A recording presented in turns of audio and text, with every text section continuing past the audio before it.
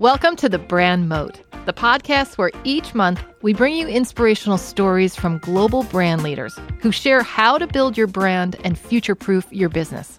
I'm Julie Slater.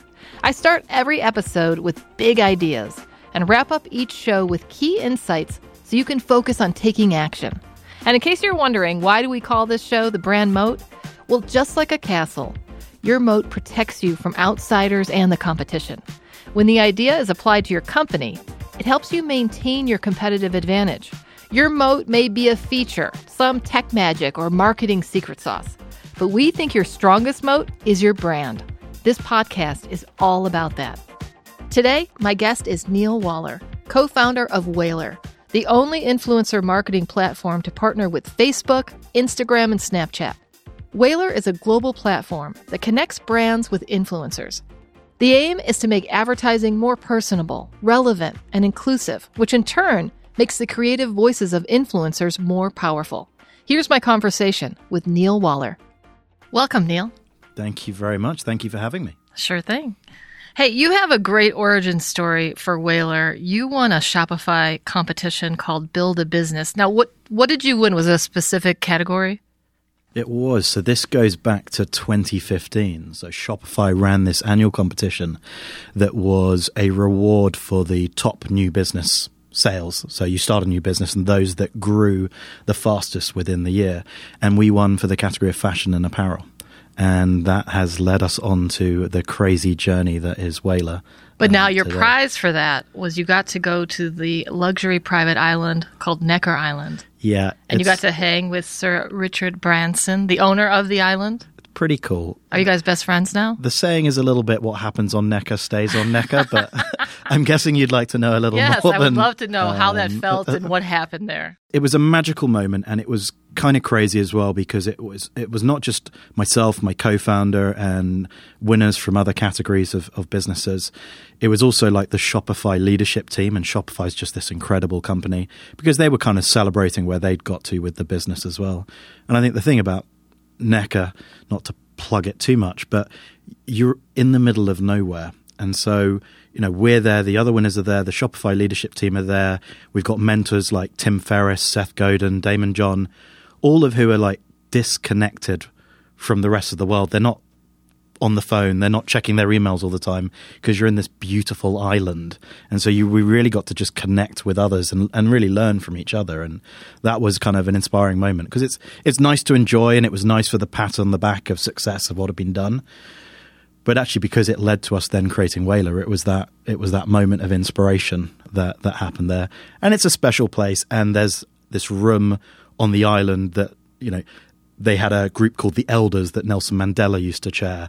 And you just got the feeling of the amount of incredible conversations and people that had been on this island. It was a true privilege to have been there, as well as being on an island in the British Virgin Islands. So, yeah, once in a lifetime moment. So you've seemed like someone that was really sure of yourself and the direction of the company, the direction it needed to take. How did that come about for you? What gives you that assurance? So I think a sense of it comes off, which is good because you have to be confident in what you're doing. You have to make a decision and go forward with it, perhaps sometimes without the full information of if it's the right way to go. Importantly, you have to be willing to take new information and change your mind as new information comes. That can be new information you're getting directly, or it can be things you learn from other people. Doesn't mean you shouldn't be sure of yourself at the time of making a decision. And I think for myself and my co-founder, even with the Necker, the business that got us to Necker, which was a watch business, that was our 7th business together. Wow. So Whalar's our 8th. And it's really the journey through all of those with successes and failures, patchwork throughout it. I think just a few kind of key principles. And one that I always end up saying to the team is mountains look like molehills in the rearview mirror. Like there are always challenges, and it almost always seems insurmountable at the time, or just how the hell are you going to do that, or this is going to break this thing. And you get over them, you tack it piece by piece, and then you look back later and you think, oh, it wasn't so bad.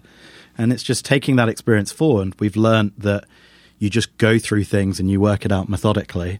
And even if you're not right, it doesn't matter. You just keep on going. And so that gives us a level of assurance from having gone through so much, achieved so much, done so much, failed so much along that journey, you're just calmer about it. I used to like wear my heart on my sleeve, probably was a little bit up and down with it.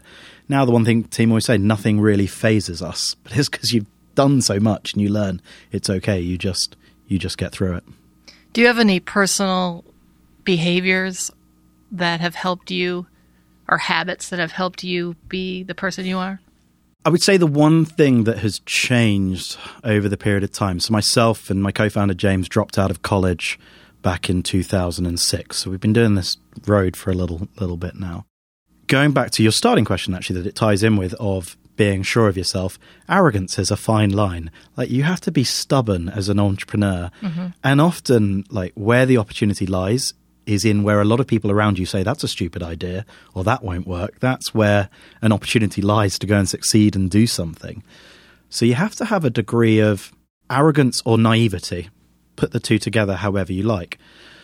But it's learning that take advice and change. And I think one of the things that we've done in the last 3 or 4 years is just surrounded ourselves with people that have gone through experiences and are in different places in industry, and just seek advice from them. You don't have to take it all. You don't have to action it all. But it just percolates in your brain and you get smarter through their experience. In the same way, I feel a much better entrepreneur now from the time that I've gone on this journey and the things I've learned. Why would you not go and learn that from as many people as possible? That is an interesting perspective, to always be open to learning, no matter where you are. Yeah, and you know, we've got another little mantra in the business, which is we always want to look back in 6 months and laugh at how we did it 6 months ago. That's an acceptance that how we do it now is a bit shit. Like, we're saying we want to laugh at that in 6 months' time, but we can't let that paralyze us, or we wouldn't get on with things. So it's going, look, it will be better in 6 months. We want to iteratively improve. That's always the ambition. So accept that everything's not perfect now and drive within it, and always look to better ourselves and know that it will be much better then. And that can be difficult because you're sort of, sometimes people want something to be too perfect. I need that plan all laid out. I need every angle worked out. No, just it's better to move. So as far as setting goals for a brand or company, are 6 months goals the best for you? I mean, do you do like a 6 months, 1 year, 5 year plan? The way we've always done it is we've had a North Star, somewhere we were aiming for. I don't know what time horizon that is, but it's like, if we're building this is what we think the capacity for it is to be. And then I think we work in 6 month chunks. And then as we get bigger and further along, probably 1 year. You know, if I think about Whalar right now, we've got a very clear roadmap and plan for this year. Okay, good. Now all I care about is the 6 months. Next year, don't really know. Yeah. Brush strokes, ideas, but it's sort of, you know, walk before you can run. We won't get to do what we want to do in 2021 if we don't achieve what we need to achieve in 2020. Now, Whalar was the first influencer marketing platform to ever win gold and silver at the Cannes Lions International Festival of Creativity. What was that like to receive that honor? It was amazing. It was amazing for the team and for the recognition.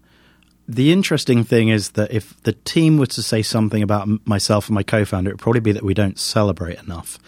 You know, I think in a way that comes from the journey we've been on of success and failure, where you can have things that look very successful and then can turn away from you at a certain point. And so awards are a nice validation of the journey, but it doesn't necessarily mean anything. So I think in truth, it was it's been more useful to the business because of what it stands for, and it was great for the team that did all that work. For me, great advertising. It's lovely. Yeah. But actually, it's kind of, you know, get back to work and grow a successful, profitable, sustainable business. The amount of businesses that can win awards but have no profit or be out of business later down the line. You know, don't get me wrong, I'd rather have won it than not won it. But I think the vanity of things is also another thing, again, as younger entrepreneurs when we start our journey. The vanity of things can kind of get away from you. I'm going off on a tangent, but I'll give the example. I saw some people that are, you know, more at the age when James and I started that just got some funding for something. And I saw on their social media, new office, new laptops for everyone, new furniture, and celebrating all of that. I did that. We screwed that business up. Doesn't matter.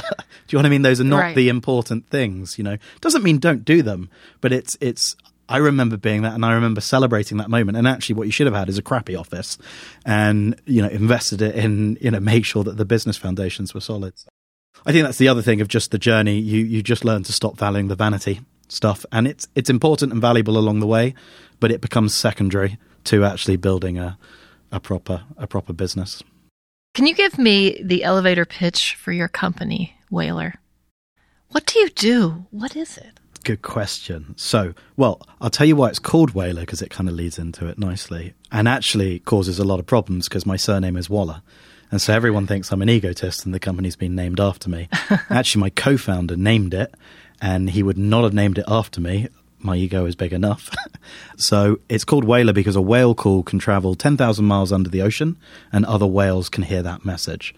What we loved through the fabric of social media is people could be publishing something and someone sitting in London can connect and get meaning from something published by someone in Tokyo or Cape Town or here in Los Angeles.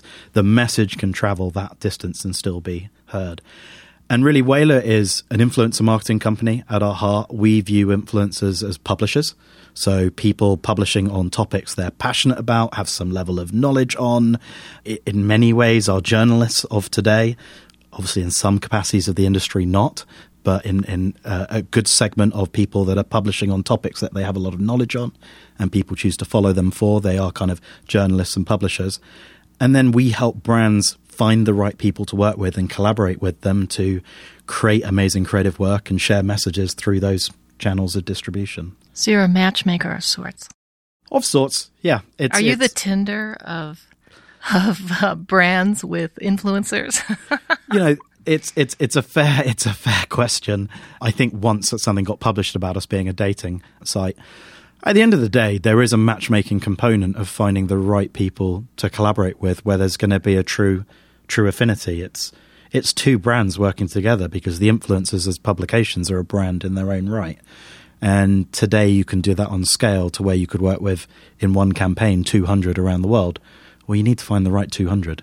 You need to find the 200 that are going to be a match for you, your brand aesthetics, what you stand for, the audience. So, yeah, we're a matchmaking site. So for a brand that really has no idea what influencer marketing is, what would be a basic, like an influencer marketing 101 for them? So I think very simply, you've got individuals that at one point in time were called bloggers because they were publishing on a blog, and they are publishing content that people are back then reading and consuming because they found it interesting. Then social media platforms came along and people were doing that same thing on TikTok and YouTube and Snapchat and Instagram. Can't call them bloggers anymore. So you call them influencers. And really it's those individuals that have publishing online on social media predominantly that have built up followings of individuals that find passion and interest and intrigue in what they're consuming from those individuals, and therefore they have influence over them in the same way that a newspaper or a magazine has influence over its readers. And so for brands, tapping into that world is a way to access that audience through the trusted voice and opinions of an influencer. And so I just very simply wrap it up as publishing. And you did do a campaign. Was it your Dior? Was it with 200 Dior influencers? Yeah. So how do you go about, I mean, that I guess is the expertise and why someone hires you. How do you go about finding those that right 200 people? Well, so in that scenario, Dior came to us with here's the profile of customer I'm trying to talk to. Here are the aesthetics of this campaign that we at Dior want to achieve, because there's a visual imagery and mood board to it. Here are the different personas of people that we think represent our brand and are our customers, as well as the audiences we're trying to talk to. And we just go off and match that and look in the data. There's also like the team visually looking over things, but essentially going off and looking in the data and going, okay, we've now found them 200 people from these different markets they were looking for that have an aesthetic creation style that matches to Dior, have perhaps even shown beliefs in what they talk about and what they follow and what they're interested in that match the kind of belief and interest set of Dior. And then lastly, also have the audience match that is the audience target that Dior are trying to speak to. And then once we've done the identification through the tools, we're contacting them, we're briefing them, and we're reviewing the work. And how would you explain the success of that campaign? Like, what about it worked the best? So first and foremost, that campaign achieved huge reach and engagement for them online and awareness of what they were trying to promote. The bit that surprised them was the level of creative production that came back from people all around the world. And so, they had 200 different people creating creative assets in 58 different countries. Dior ended up putting that in stores around the world and did an exhibition in China showcasing the work, because they just went, this is amazing. This is creative work coming from individuals that belong to our customer base from all around the world. Can you imagine trying to do 200 photo shoots in 58 countries? I'm sure they could. It's a big enough company, but the amount of work that would be required to do that, people flying around. We did all of that in 45 days for them. And they just saw these creative assets and went, wow, that's amazing. We can use that. And that's been one of the trends in general.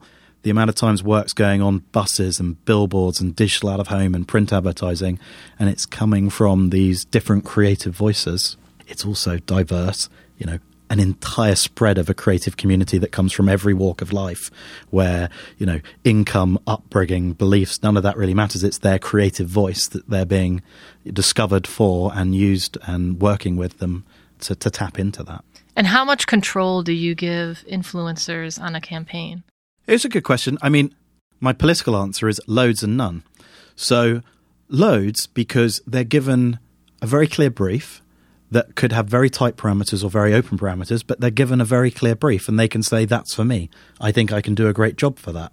Then they are held to account for delivering on that brief. Do you preview what they're going to deliver, or they just deliver it? We don't preview it in real time in terms of them creating it, but we are approving it and reviewing it before it gets to the client and before it goes out in the wild. But I think in essence, it's sort of, if I go with that publisher analogy again, if you were to collaborate with Good Housekeeping, you know what that magazine stands for. You know what the aesthetic is there. So if it's a good match, the brand kind of knows what they're going to produce as long as they stay in parameters of what Good Housekeeping stands for and what the brief said. And it's kind of like that with influencers. So that's where so much work goes into that matchmaking side to truly find the right people that are suitable. You see all the portfolio of their previous work. You know what they stand for creatively and from a messaging standpoint. And you've got a clear brief that's saying what you want produced. And they've said, I definitely think I can do that. Now, stuff comes back that pushes the boundaries, but that actually is quite what brands like a lot of the time, because they go, oh, I hadn't thought of an idea like that, or I hadn't thought how, a single parent in this market might have interpreted this kind of brief, and it teaches them something as well. So once they've got the brief and been chosen, they've got complete creative freedom as long as they create in the parameters of the brief.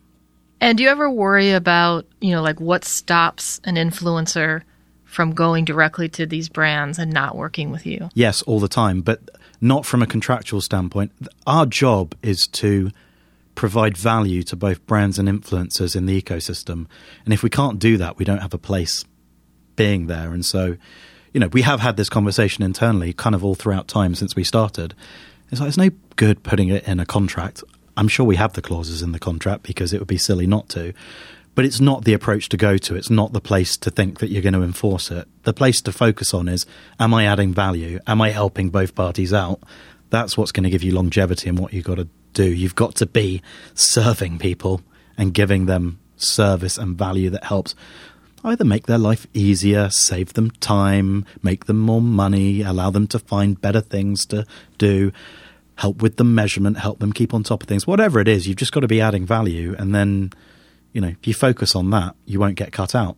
And if we ever do get cut out, and we have on times, I go to them and say, why? Where did we drop it? Where did this scenario arise where it didn't make sense to work with us? Mm-hmm. And then we go away and try and work out, should we be adding value there? And if we don't, I'm happy for them to not need us. You can't have everything. Go off and have kids on their own. Exactly. You can't have everything. You've got to know where you're adding value. And then it's interesting, a lot of people with influencers, of course, it's all about the numbers of the influencer, but I have seen interviews with you where you say sometimes it could be an influencer just who has a solid 5,000, followers that could be great. How do you figure out who is someone that has value, and how does a brand figure that out? Let's stick with the avenue of influencers as a distribution channel, as a publisher. All that really matters beyond the high level of follower numbers is who are the audience and how engaged is that audience with that influencer. on the topic that the brand is wanting to access them about.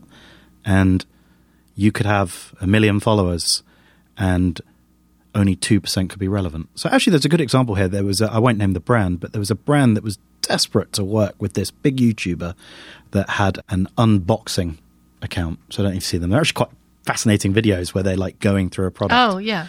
They unwrap things. Exactly. And but done in kind of, if you don't see it, people would be like, what the hell are you talking about? That sounds crap. But go Google unboxing videos, and there's some really cool ones. So I think this person had, I don't know, maybe like 2 million views a video. And this company needed to reach an audience in Canada. They were obsessed with the idea of working with this YouTuber.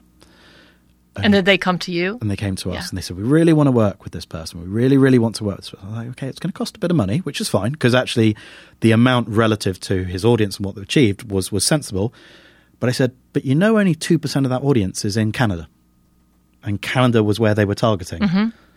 And so thankfully they came to their senses and went, we're not going to pay for 2 million people when only 2% of it makes sense. So to your question of when does 5,000 make sense, when that 5,000 is an absolute solid match, in this example, in Canada, working with 50 people, all of 5,000 in Canada. So it's really a case of looking at the audience. Of course, you can work with smaller ones. Everyone says, okay, smaller ones are more engaged with their audience. Yeah, but they are. But they're smaller audiences, so there's naturally a higher engagement. As you get bigger, there's drop-off. Doesn't mean bigger ones don't make sense to work with, because there's economies of scale in the pricing as well. You don't tend to pay 20 times the price for someone with 20 times the audience. So it's looking at the audience and it's looking at your budget and saying, can I afford that, or do I need to play here? And there's solid value in the smaller ones, and all you got to look at is the audience. What other campaigns would you say were really successful, or that you thought were the most creative that you've been involved in? There's been such an interesting range. I think the fundamental thing for me is always, again, just that creative bar, and I'm sort of waiting for a Super Bowl ad to be made through this community, because I think the creative talent is there and is available for that. I've been really proud of some work that we do around the purpose-driven stuff, so stuff with Burt's Bees and stuff with Unilever that is helping brands tell that purpose story. We built a community. When I say we, actually, the community kind of drove it, called the Change Collective, which is a group of influencers that are all about businesses with a purpose, with a sustainable supply chain that give back to the community in some way, shape or form. And they actively look to go and work with brands like that and help tell that story as well. And equally, they can go and help brands that aren't strong on that and advise them, look, what do we look for as consumers? What do we like about what other brands are doing? So I think the work around that is particularly poignant at this moment in time. And do you work with the influencers? Do you have exclusive contracts with certain influencers? So we do with some that we sort of represent and help them manage and grow their career. But no, in general, we don't, because for us, it's about finding the right talent to work on the right job for a brand wherever they may be, versus just having a set of influencers that we have to give work to all the time and that are reliant solely upon us for that income stream. Whereas I think, actually it's quite important that the job is, no, let me find the best people that are suitable for this brand. And what about the worry about people having fake followers? Yeah, it's huge. So how do you manage that? It's a huge problem in the industry. There is an absolute ton of it. Some self-inflicted, where people have gone and done things that actually on the face of it might look like real marketing things. Companies advertising, hey, do this and we'll get you 50,000 real followers. And people go, oh, okay, yeah, why don't I do that? When actually it's not the case. Actually, from a technical standpoint of dealing with it, it's very, very easy, because we get we're connected to the platforms and we get to see the data, and it's very easy to see what's real and what's not. So you can't detect it just looking at account, looking at followers and work it out. But when you're connected to the data, it's a non-issue. But it's big in the industry. There's been a lot of it. Let's say a brand is considering what kind of advertising they want to do. What would you say the difference from hiring like a George Clooney to do your commercial as opposed to hiring an influencer who could also be a George Clooney out there? What's the advantage of really going the influencer route as opposed to a commercial? Ideally, it doesn't have to be one or the other. But if you think about the money that you're going to spend on someone like George Clooney, it's probably a hell of a lot. And you could probably work with 10,000 influencers for the same money. It's probably somewhere in that quantum. I don't know what he charged, but I'm just going off what I suspect it might be. How do you test the value of an influencer? Because I would imagine it's not just sales. Maybe it's conversations that are started online. Yeah, exactly. And you can measure all of that. So we do brand awareness reports where you can go out to the audience and show, did people's perception shift about this product? Did their awareness shift about this product? Did it change their emotional response to the brand in some way, shape or form, so that when they come across it again, they kind of lean into the advertising, or, you know, when they're in the supermarket and see it on the shelf, that's the one they pick. The kind of all the stuff that advertising is generally designed to do can all now be measured through influencer marketing as well. This will blend in with the previous question where you said campaigns to be proud of. We work with a brand called St. John Knits, and we did a campaign with them. It actually was written up in the New York Times, I think, last week, of just how this brand is reinventing itself. And in that campaign, we worked with 75 really amazing, I mean, I never know where these labels should come from, but we'll call them micro, mid-tier, macro influencers, just a spread. But they also worked with 3 Hollywood celebrities. And that was a desire and a push from the brand. But actually the campaign with all of it together worked really, really well. And the Hollywood celebrities still gave some cachet and interest to it from audience. And actually it was interesting for the influencers to be involved in something alongside Hollywood celebrities as well. So it can still work really, really well. What's the difference with a macro or a micro influencer? God, and are there other labels? I think the one I can't stand the most is nano influencer, because nano, isn't that like a molecule? What's the most successful social media platform you use? Instagram. It's still the one that's the magazine for people, and it has the broadest range of people using it. TikTok's up and coming and exciting. 1.4 billion users outside of China. It's huge. The age range demo on it is growing all the time, and everyone still, I think, thinks of it just as for a younger generation, but the amount of users that are over 25 and even over 30 on it, it's changing, yeah, growing rapidly. I think it's still got, some brand safety things to work through, but they're recruiting amazing people from other platforms that are going and bringing all the learnings of the past to drive it forwards. But no, Instagram is still the bread and butter. YouTube drives a lot of value, but it's expensive relative to Instagram, but Instagram's the majority. And then, without giving away any of your secret sauce of your company, would you say most of what you do is based off of like an algorithm? How much is human research? How much is maybe a gut of what you think might work? All the inner workings. So there is no silver bullet. It's not one thing.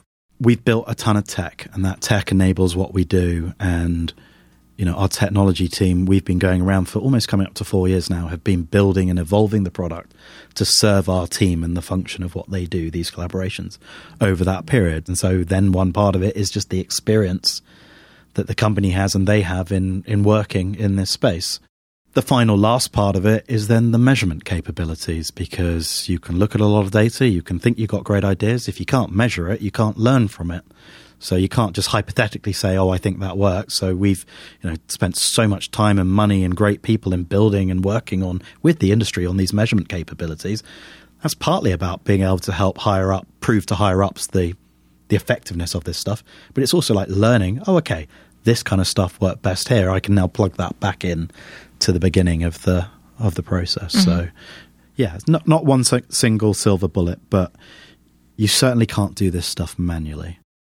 So one of the features of Whalar is that it standardizes the process, the rules, the pricing, and reporting of influencer marketing across multiple platforms. Why would you say that's important, and who does that benefit? It benefits everyone involved.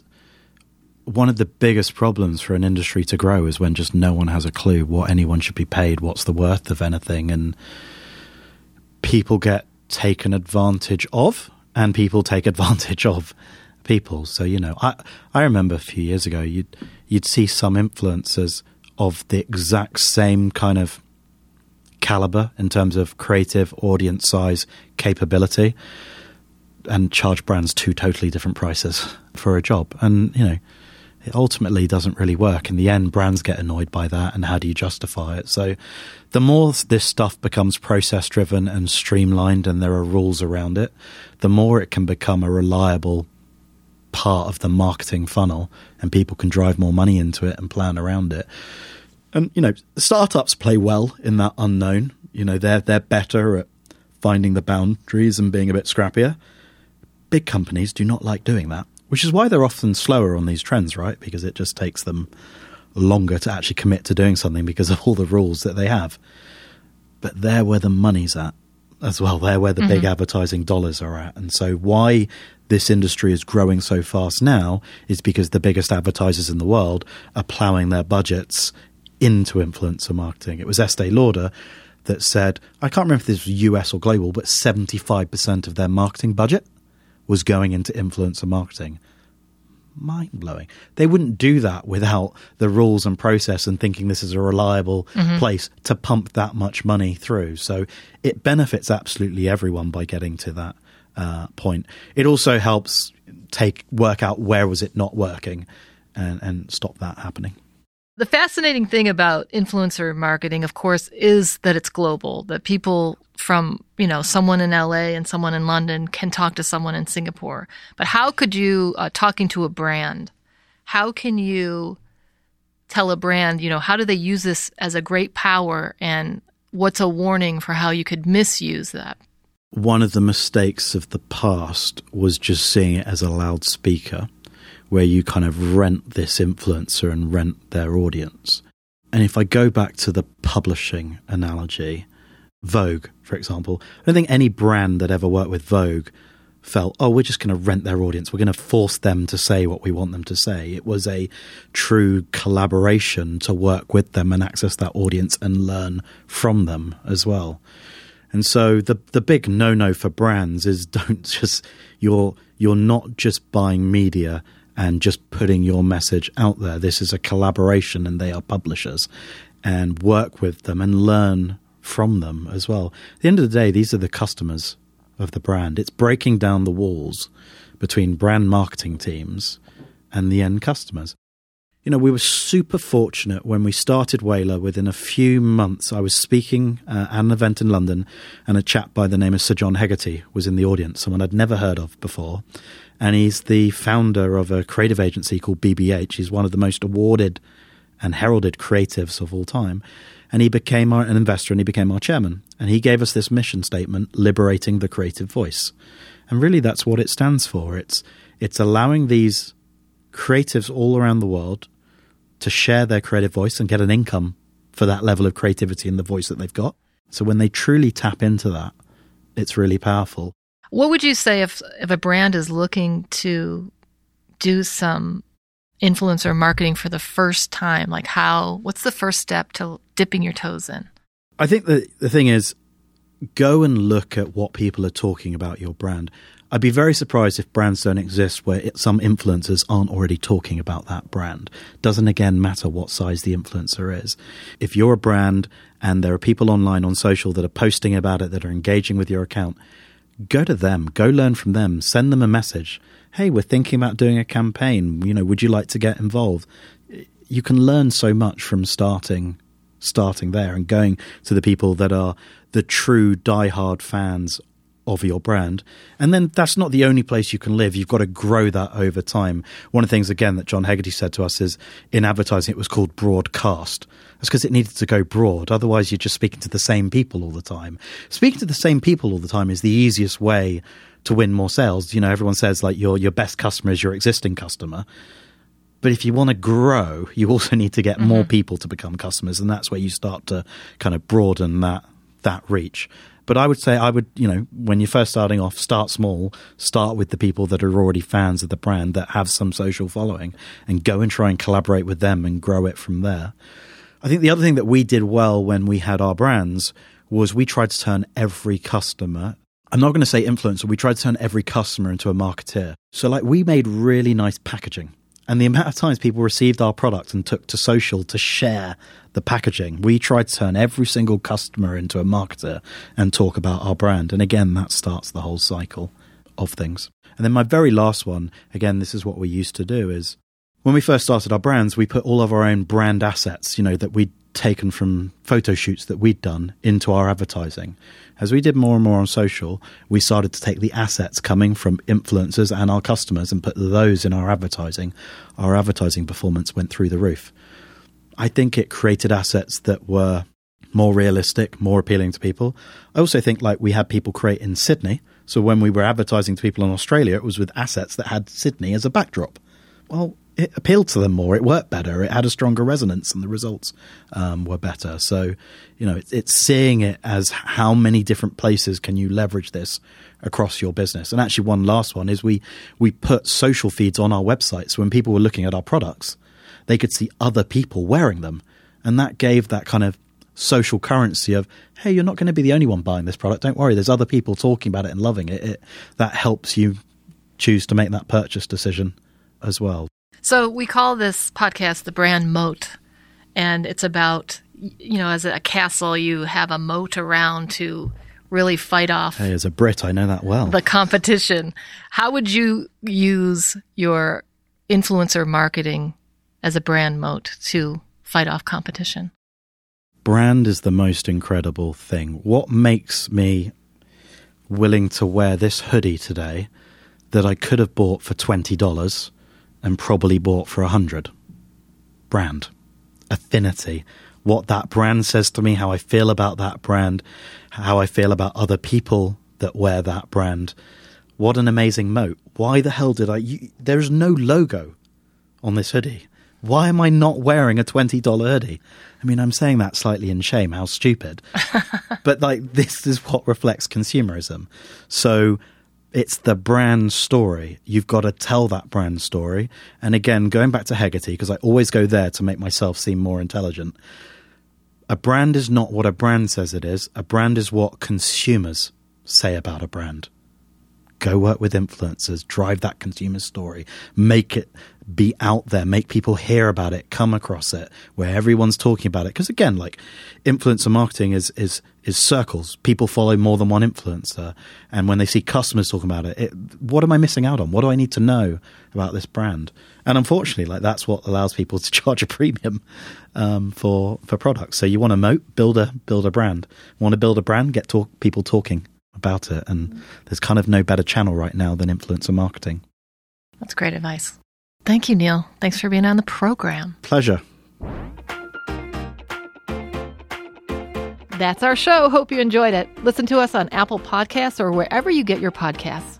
This podcast is brought to you by Loomly, the brand success platform that helps your team collaborate, publish, and succeed all in one place. Check out Loomly.com and start your free trial now. Thanks for listening. I'm Julie Slater.